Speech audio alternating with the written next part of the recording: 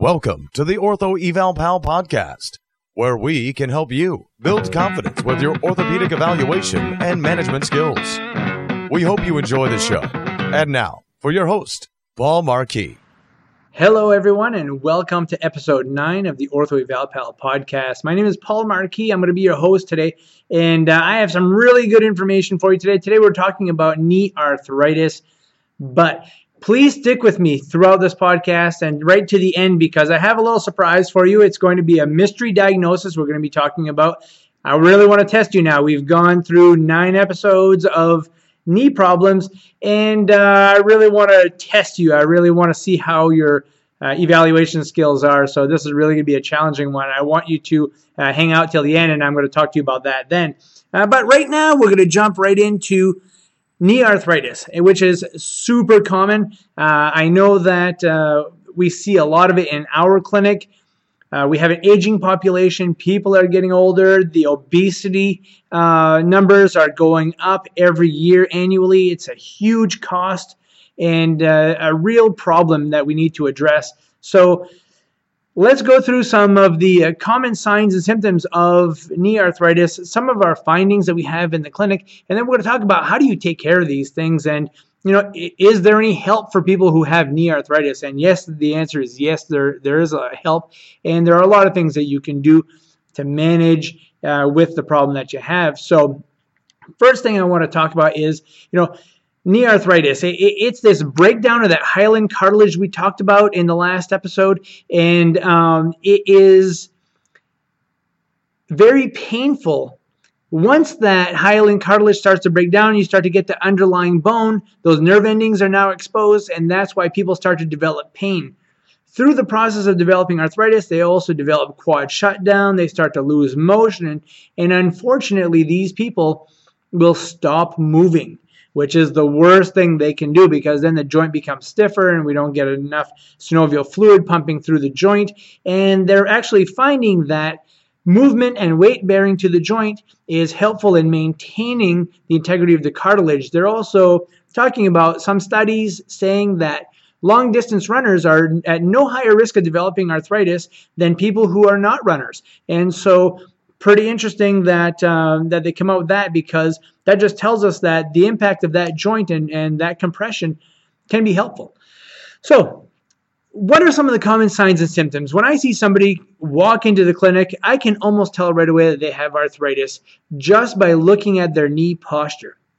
So if somebody comes in and they have a varus knee, so they're a little bow-legged, those people are really susceptible to knee arthritis. But if they never had a knee varus before and it starts to become varus, there's a reason for that. The inside part, the medial part of the femoral condyle is larger than the lateral side. It bears more weight on the tibia.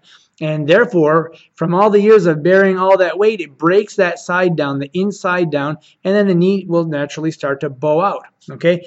Second common sign and symptom would be people have Baker's cysts. Now, if you palpate the back of the knee and you feel like kind of a large, squishy lump back there, we all know what it feels like. We all know what it is. It's a Baker's cyst. But if you see somebody with a Baker's cyst, you need to be suspicious that they have arthritis in the knee. That is extremely common.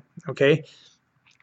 Loss of extension and or flexion of the knee is also very common. Usually, mostly into extension, they'll start to develop this flexed knee posture when they're walking along with their varus knee gait. So that is also quite common. When you take a look at their knee, you're going to find that they don't have this real great definition of the knee. The patella seems to be enlarged. You don't see that nice definition of the kneecap sitting on top of the femur. It's kind of like a log, it's really not well defined there. And that's quite common also.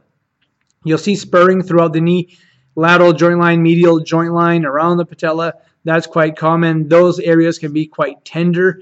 And you'll also notice that these people are most often tender in the medial joint line, okay, because the knee breaks down most commonly in the medial joint line.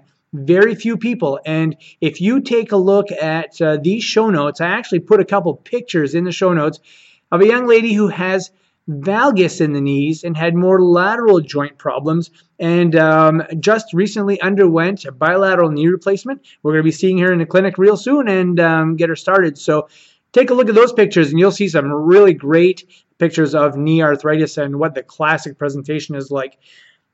These people will also have more pain with weight bearing. And of course, that hyaline cartilage is breaking down. They're putting weight on it. Those exposed nerve endings are really causing them trouble. So they don't like to bear too much weight. So what do we need to do? How do we manage these things? Well, you need to make sure that you rule out systemic diseases like rheumatoid arthritis, lupus, gout, and any of these other systemic problems that can cause you generalized joint pain. Okay, I commonly see people with who take statins who give them joint pain. So I ask about that, did your knee pain, when did your knee pain start? And they might have said, 6 months ago. When did you start taking statins? Well, like 8 months ago. And so that's quite common. Talk to the primary care physician, talk to their provider, see what they say, and see if maybe that is affecting them. Sometimes changing that can be helpful.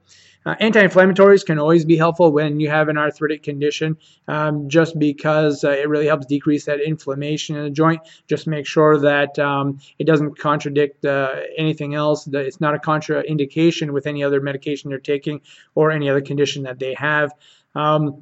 Arthritic patients don't generally respond well to ice. We commonly think that icing people is good if their knee joint is warm, but it really doesn't cool down the joint like that. The ice is good for controlling pain, but not getting rid of swelling or getting rid of that inflammation. So I always tell patients this in the clinic when they come in and they have knee arthritis. I tell them, I cannot change that ruined joint surface that you have. Okay, it is gone. It's not going to grow back. But what we can do is we can optimize the structures around it by increasing the mobility of the soft tissues, increasing the capsular mobility, improving the strength of the quads, the hamstrings, the calves. That all helps to stabilize. Also, increasing the strength of the hip abductor muscles has been found to be very beneficial in preventing an excessive amount of knee pressure. So doing those types of activities can help optimize their situation, but we cannot get rid of that arthritic joint unless they have an arthroplasty done. So I always educate my patients about that. An orthopedic consult is always very important, okay, so you can have specific x-rays that assess the joint surface better. You always want to defer to orthopedic specialists regarding injections also. Some people will respond well to cortisone type injections, others with lubricating injections that help to increase the viscosity of the fluid in the joint. I also like to recommend aquatic therapy for these folks because the buoyancy of the water helps take pressure off the joints and it allows them to strengthen the surrounding muscles without stressing the knee too much. And so I'm a real big advocate of doing that. So right now there's really no good clinical test to perform to identify knee arthritis, like the brush test or the Lockman test or anything like that.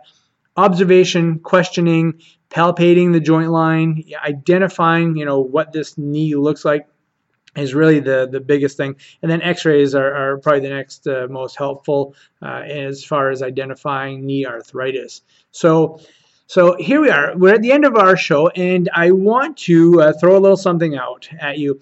It's funny because every time I do a podcast or I'm working on a project, a program, maybe I'm giving a CME, I get these interesting cases that come in.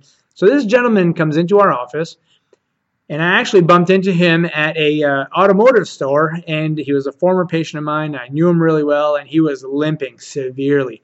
And so I asked him a couple questions, and then I told him, I said, you need to come into the clinic tomorrow. So he did. He came in. I videotaped him. I put that all in the video. What I'm going to do is I'm going to cut that video just a little bit short before I tell you what I think he has.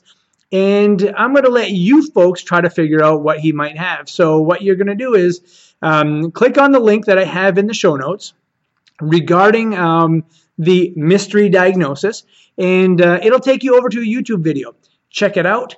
Send me a note on my podcast page or on my blog site. Go to OrthoEvalPal and leave a message there with me. Tell me who you are.